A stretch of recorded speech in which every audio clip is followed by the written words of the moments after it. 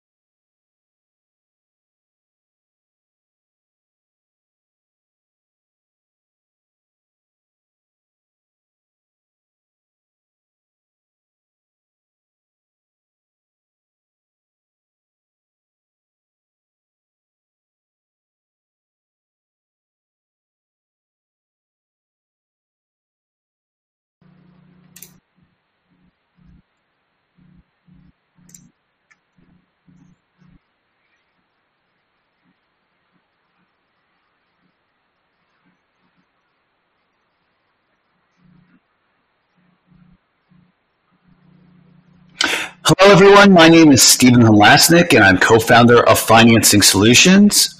Financing Solution provides easy-to-set-up lines of credit for small businesses, and I will be your host for today's Entrepreneur MBA podcast. I actually host two podcasts. Sometimes I screw it up.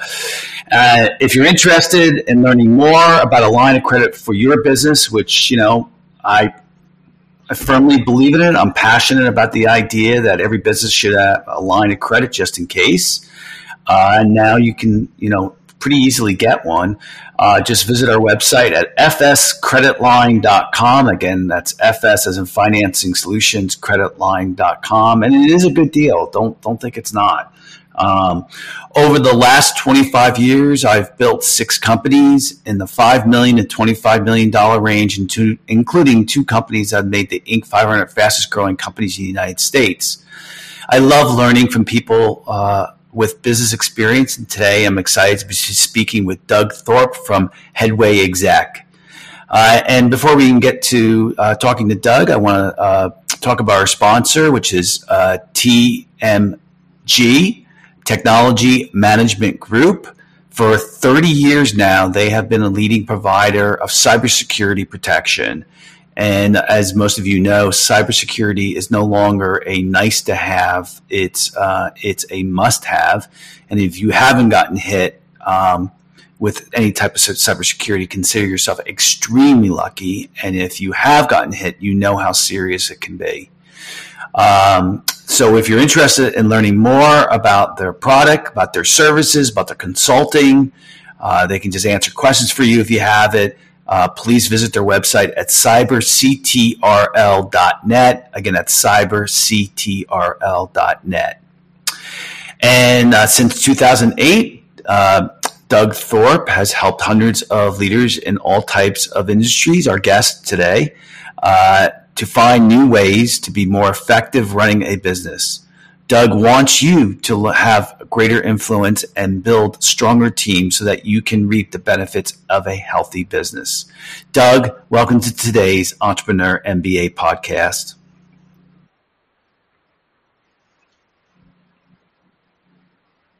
Yep. So today we're going to be talking about business owner leadership powered by common sense, how to become a better boss. And, when you are brought on as a coach, what have you found to be the number one biggest problem that business owners face with the idea behind leadership?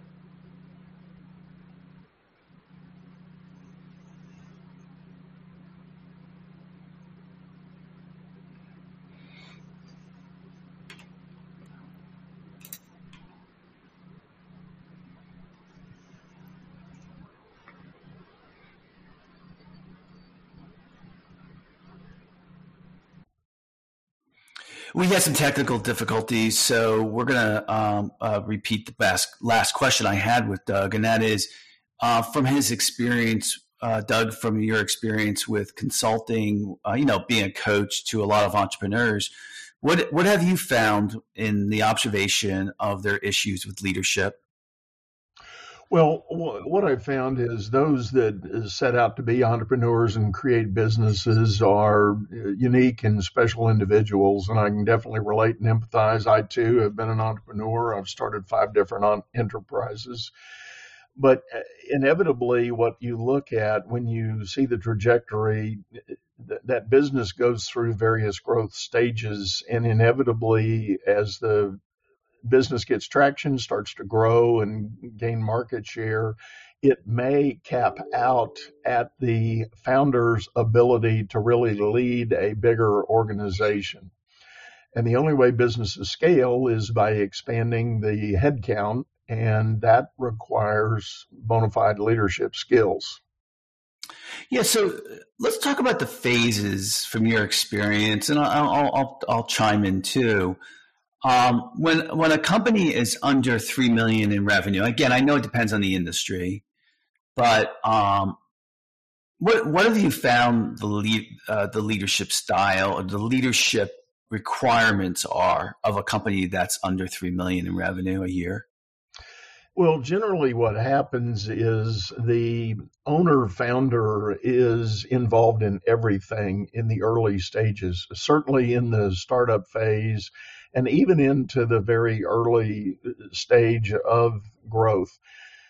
But the owner, the joke is CEO means chief everything officer, and that owner-founder has their hand and their fingerprint on virtually every element, whether it's sales or closing or delivery.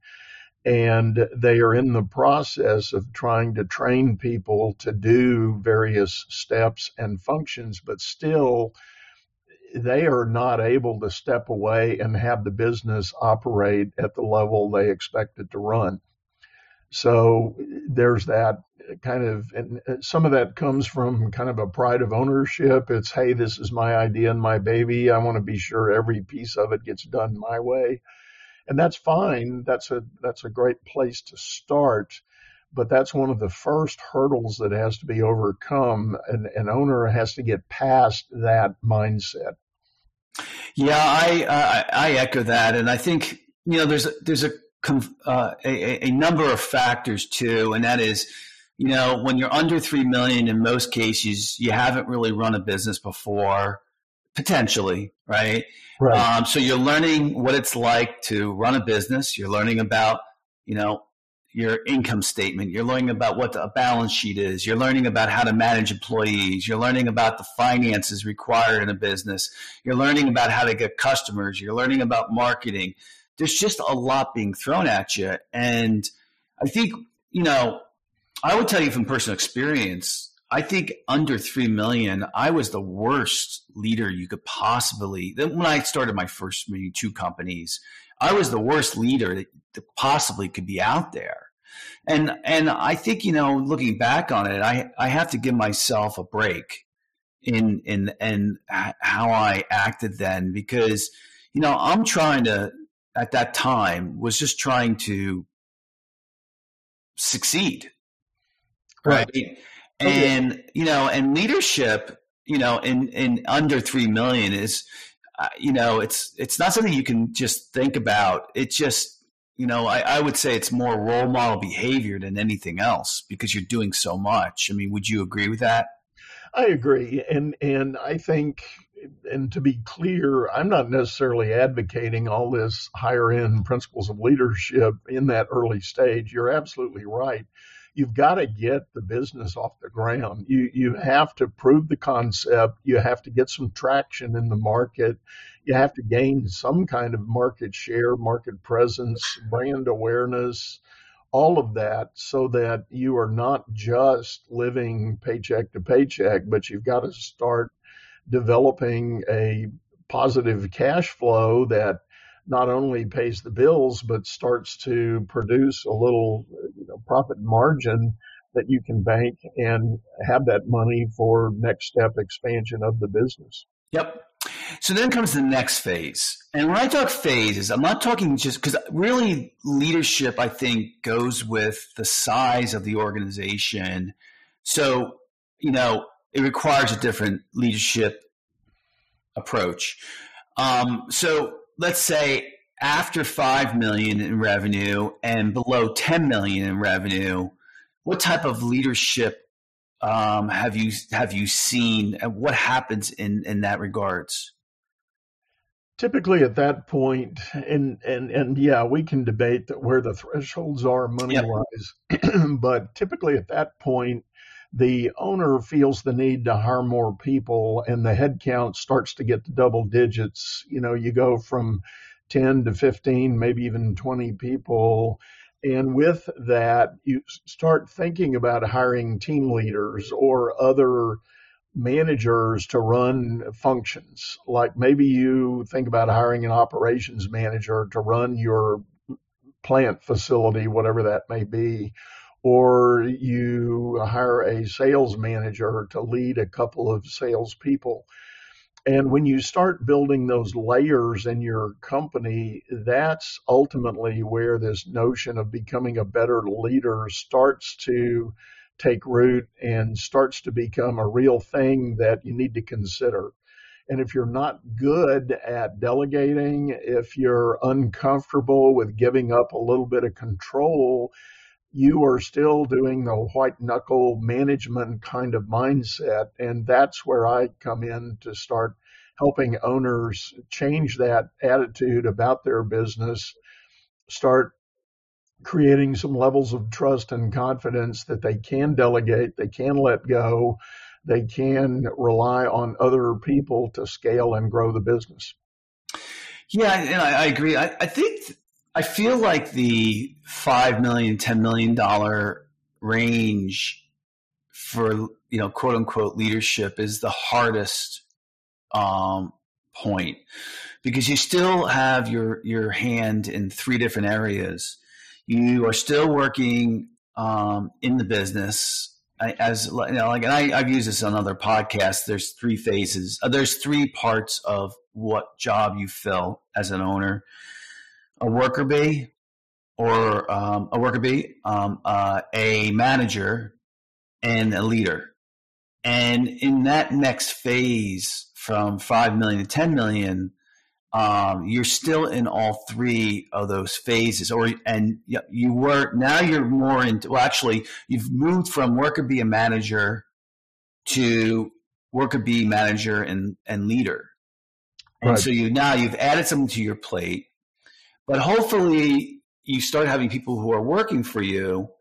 And at this point too, the problem is that you have to start building systems and processes. And so yes, do you have people working for you who can do more of the worker bee work? Yes, but you still are not out of the woods yet, because now you've added building processes and procedures, and I call them best practices. But then also comes the added knowledge that you need to move into a leadership role. And has that been your experience too as well, Doug? I agree totally, and you're absolutely right about the process and procedure requirements. What I use is a 4-part model that I coach from. It's a framework or a blueprint that I use to share and paint the picture for my clients. The 4 pillars in my model have to do with people, process, product, and performance. And the process bucket is where, to your point, the systems and procedures need to mature. They need to get standardized. You need to stop doing one-off custom orders, and you need to get into more standardized delivery of your final product. Otherwise, you're going to be killing your margin every order you get. And as we used to say in my banking days, when you got a negative margin, you can't make that up with volume. But you're right. As you start developing those processes and procedures, you need to think about leading the people through training, through modeling your own behavior. If you say you want your company to have a certain brand, well, you've got to be showing up representing every element of that brand, and you need to train, coach, and teach your people how to represent that brand as well. Yeah, I'll put like 2 issues that happened. There weren't just 2, but one of them was, so my second company that I had was a really, really good company, and that was very, very, very profitable. And, everything I learned, everyone talked about how you had to have, that I needed a director of operations. And so I brought in a guy to be a director of operations. And honestly, there wasn't enough work for him, it eventually didn't work out. And so when I started my third company, the second company was good. It was $6 million in revenue, and it was $1 million a year in profit, which is, great margins. And, but, there wasn't really enough work for an operations person. And so with the third company I had, what I learned to do is, I gave one of my best employees that I really thought could be a really good manager, I gave her a dual role. So when we reached about 4 million in sales, I asked her to do her existing job, but also to be a team lead. And she loved it because she saw that there was a promotion that went on with it. I gave her more money, and she was able to grow into that role. And so, one of the things, I certainly learned is when you give people titles, they expect a lot more money.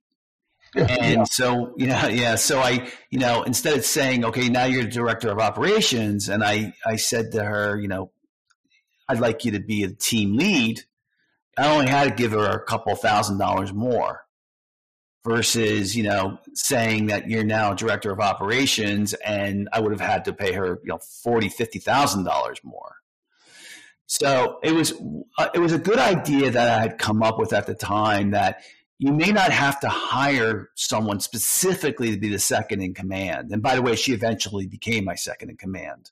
Right. But, so that was just a little bit of insight as to, bridging that gap before you get to that role where it requires a full-time person to be a second in command. Well, you raise a good point, and that is one of the biggest challenges that I've observed. And by the way, let me mention one of my vantage points that I bring to the table is that I was a business banker for more than 20 years, so I watched companies of all types and sizes go through these growing pains and these journeys. And that's really my basis for formulating a lot of the thought and experience that I bring. And to your point, the big challenge is entrepreneurs typically, when they feel the need to grow the company and expand, they typically look into their closest circle of friends, family, and contacts to identify people that are willing to come on board. And the drivers that make that happen is sometimes you feel like you can't afford to pay the market value for a particular role. So some friend or even family member is willing to come help you at a lesser rate. And so you declare that a good deal, but you've totally missed the capacity that person has to really serve the need in the role. And a phrase that I've used is it's the question of hats versus heads. And entrepreneurs typically go searching for heads to fill roles, but they need to start with defining the hat that person needs to wear. Then you ask the question, well, does my candidate fit that hat? And that's a tough challenge. And believe me, I was guilty of it. In my first big venture that required a lot of people, I was relying on close contacts to serve some of those needs. And in the long run, they were not good fits for what I really needed at that company. Yeah, I had the same issue. A lot of times your best employee in one role does not make a good employee in another. So it's something to be concerned with. And sometimes you got to remember too that person needs support and training too, regardless if they're good or not for that role. So let's go into the next phase, and that is $10 to $25 million a year. What type of leadership qualities goes into that phase? Well, I affectionately call that the takeoff phase. Your concept is fairly proven. You've got some market experience. Maybe you've got some customer testimonials that you can refer to. And now you're really ready to scale and grow the business. And that is one of the first places that the need for real leadership starts to show up. And the leadership part really involves being able to influence the people that you bring in and not just crack the whip and task them with work day by day. And that's kind of the classic definition of management. And when I talk to people, they ask me, well, Doug, what do you think the difference between management and leadership is? And I have a simple one. I say management is about process, but leadership is about people. Yeah. And you can't look at your people as additional widgets or levers that need to get pulled to make the business move forward. You have to look at them as maximizing what behavior and capacity they can bring, do something to inspire them to do the right thing and move forward, train them, coach them, develop them so that they can serve your greater good. And that's the goal of the business. Yeah, if I were to answer that question too, that's a good question about what's the difference between management and leadership, I would say management is about exceptional execution. Whatever you need to do to make sure that things are being executed extremely well is what management should be doing. And leadership to me is about strategy. That you're figuring out where the company's going to go or how you're going to get to where you want to go.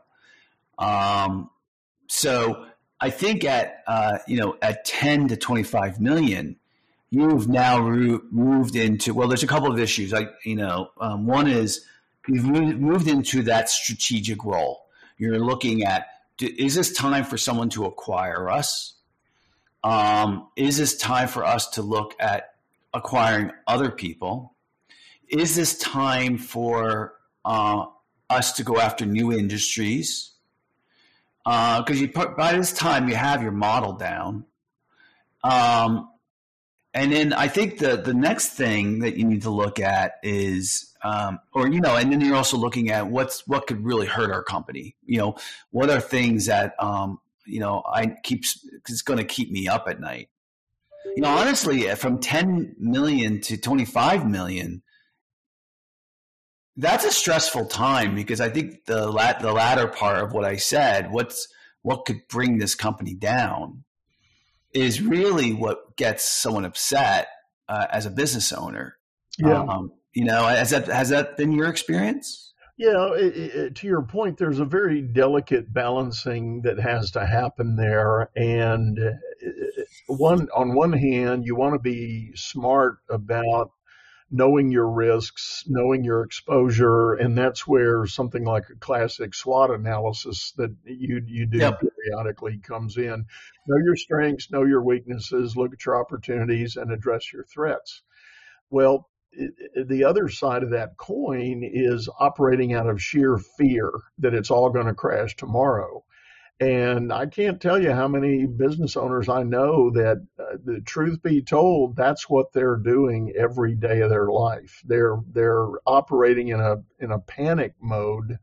It may not be seen outwardly, but they have put themselves under so much pressure to protect against the fear of losing it all that they really start to lose sight of decisions they need to make and steps they need to take to sustain the growth and even achieve some of those other things you talked about. Yeah, and also I think 10 to 25 million, the owner starts getting a lot more involved in financing as well, because when you start to reach those levels, it's sometimes challenging to get self-financing because you start wanting to make a big jump. And what I mean by self-financing is being able to reinvest all the profits back in the company. Because when you are at 10 million, to get to 12 million that's not that big a deal in financing. But most of the time you have this vision that, I want to increase by 30, 40, 50% year over year. And, getting from 10 million to 20 million, that's a big leap. And from your experience as a banker, what did you see owners do? Well, you're right. And those growth steps that companies see the opportunity to take, when you're in a small business, even that range you're talking about, 10, 15, 20, 25 million, your incremental investment, your capital spend you might have to make to go to the next level is large. And give an example, if you're doing some kind of manufacturing and you've got a machine press out on your shop floor, that thing may cost $50, $75, or $100,000 just for that one unit. And you say, well, I max my capacity. I want to increase capacity. Well, you have to make that quantum jump to that next level by adding a second machine. So, writing a check for $100,000 is not an easy fix in most cases. So you're out there seeking financing to cover that, and that's where people come to in either bankers or finance sources like you, and they ask for lines of credit to make that investment. But when you plot that out in the growth of the company in terms of baseline expense, you see these giant stair-step movements that plot the growth of the company. In a bigger business like a publicly traded company, well, if their top side revenue is $100 million and they want to buy that $100,000 piece of machinery, that's a blip on their radar. And so it's not the same magnitude of decision making that it would be for that smaller business owner. Yeah, so I had a really good mentor for 20 years, and he would say that $20 million a year in revenue mark is a real problem, because at that point, at 20 million, you either need to look at bringing in venture capital, or you need to, potentially think about going public.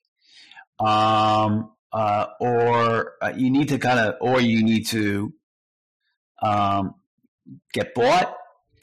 That $20 million mark is an issue, because I think he also used to say that when you're getting in $20 million mark, you're starting to go up against the big boys in your industry, and you're no longer a scrappy upstart. Right. You're going to have to, because I don't care what business you're in, you always have competition. And so that $20 million mark is a real issue. And so let's bring it back to leadership requirements at that phase.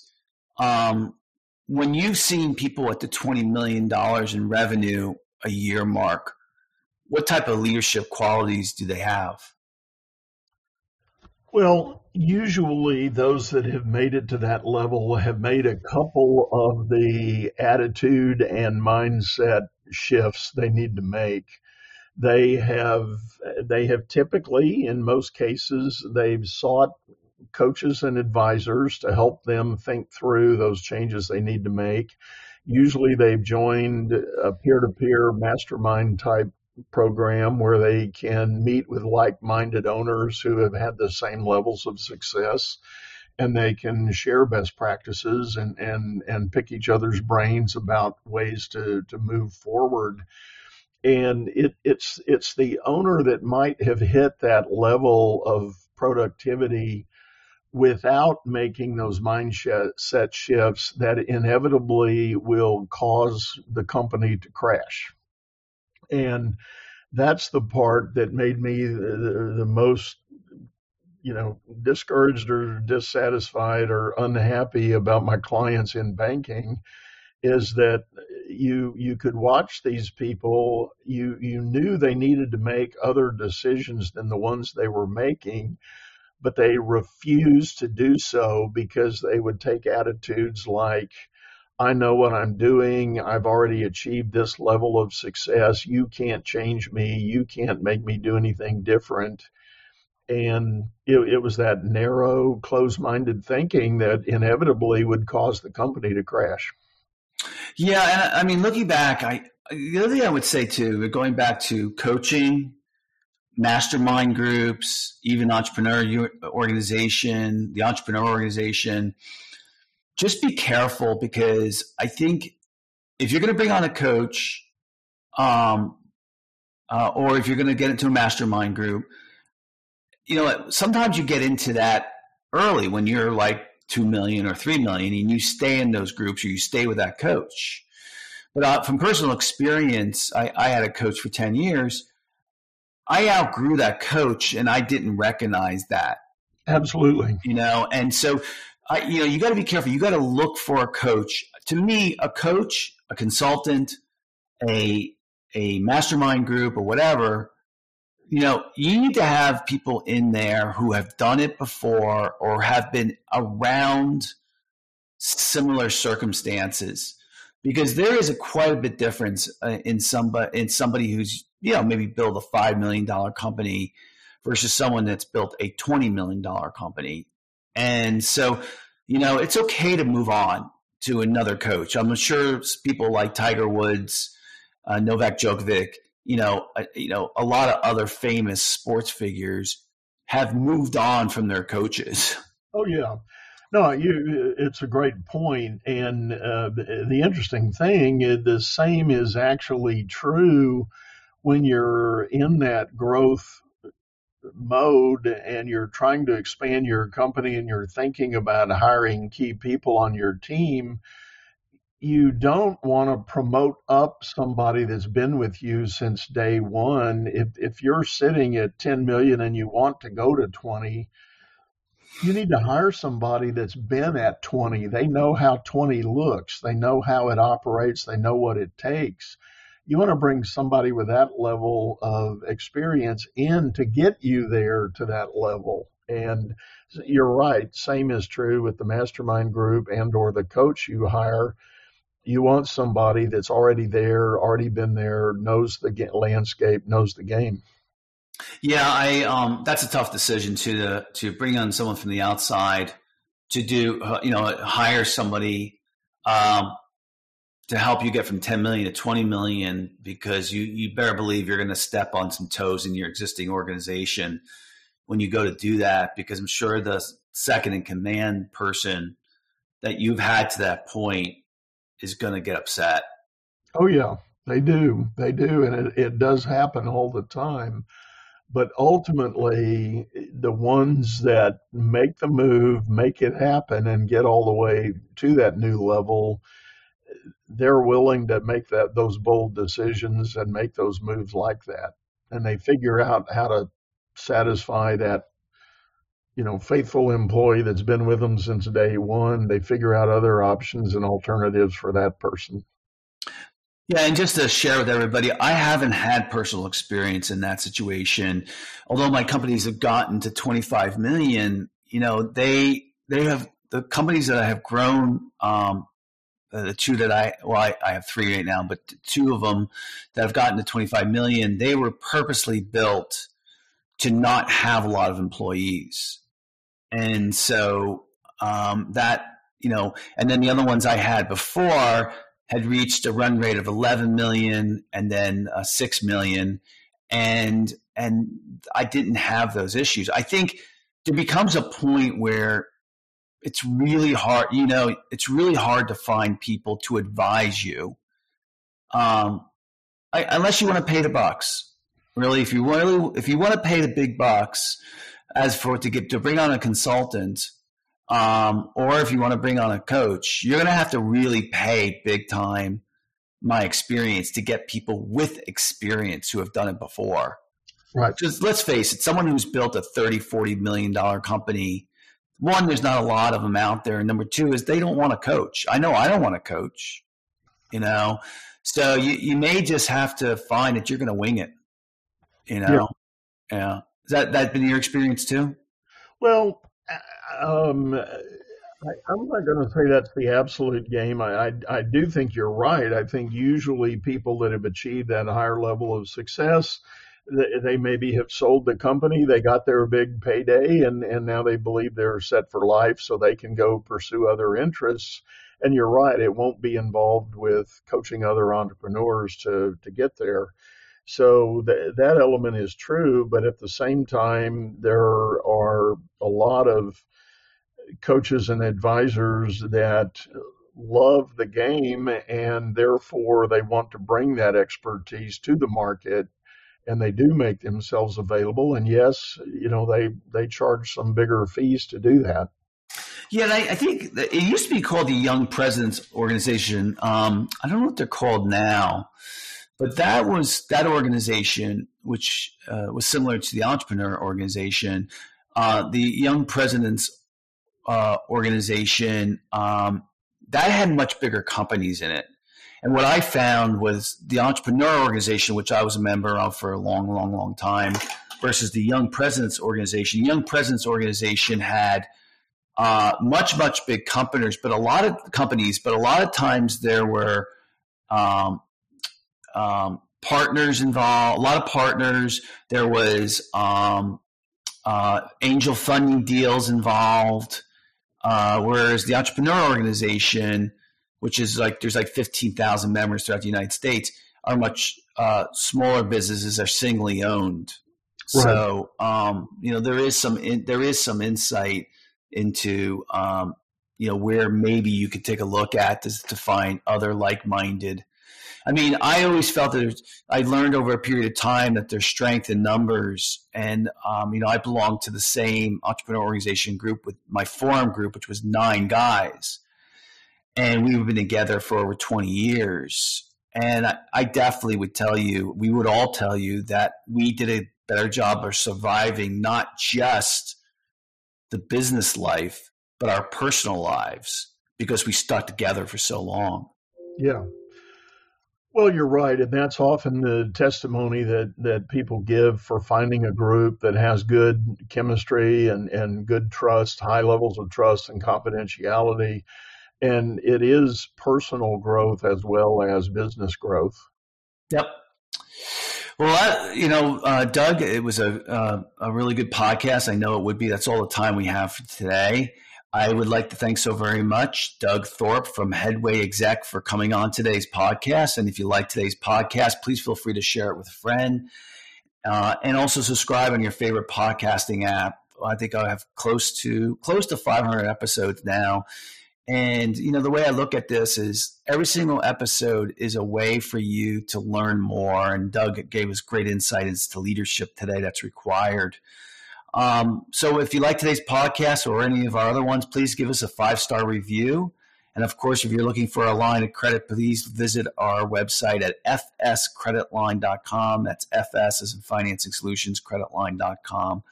Doug, if anyone wants to get in touch with you, how would they go about doing that? Best thing to do, Stephen, is hop over to my website at dougthorpe.com. That's THORPE.com. I've got a lot of information. There's links to my own podcast, which, as you alluded to, is called Leadership Powered by Common Sense. And reach out, drop me a note, let me know if you need some help or simply would like to have a chat. I am willing to do a complimentary discovery call. We can just talk about your situation, and I'll let you know whether I've got any ideas or people in my network that can help.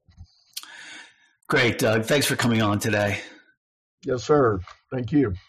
So, the summary of what my takeaway from Doug today is that I think leadership is a learned skill. It isn't something that you are just born with. You have to learn it. And what we showed today and what Doug talked a lot about is the different phases of leadership skills that are required. It's nice to know a little bit of a roadmap that as your company grows, your leadership skills are going to have to improve and change. So just keep that in mind, that once you get past that startup phase, that you're going to have to spend some time listening to podcasts on leadership, reading books on podcasts, learning what type of leader you are. It's something that's going to be critical to the growth of your company and to yourself. All right. Other than that, I wish everybody a great day. Please make sure you get out and take care of yourself first. You can't be of any help to anybody else if you're not taking really good care of yourself. Other than that, have a good day, everybody. Bye-bye.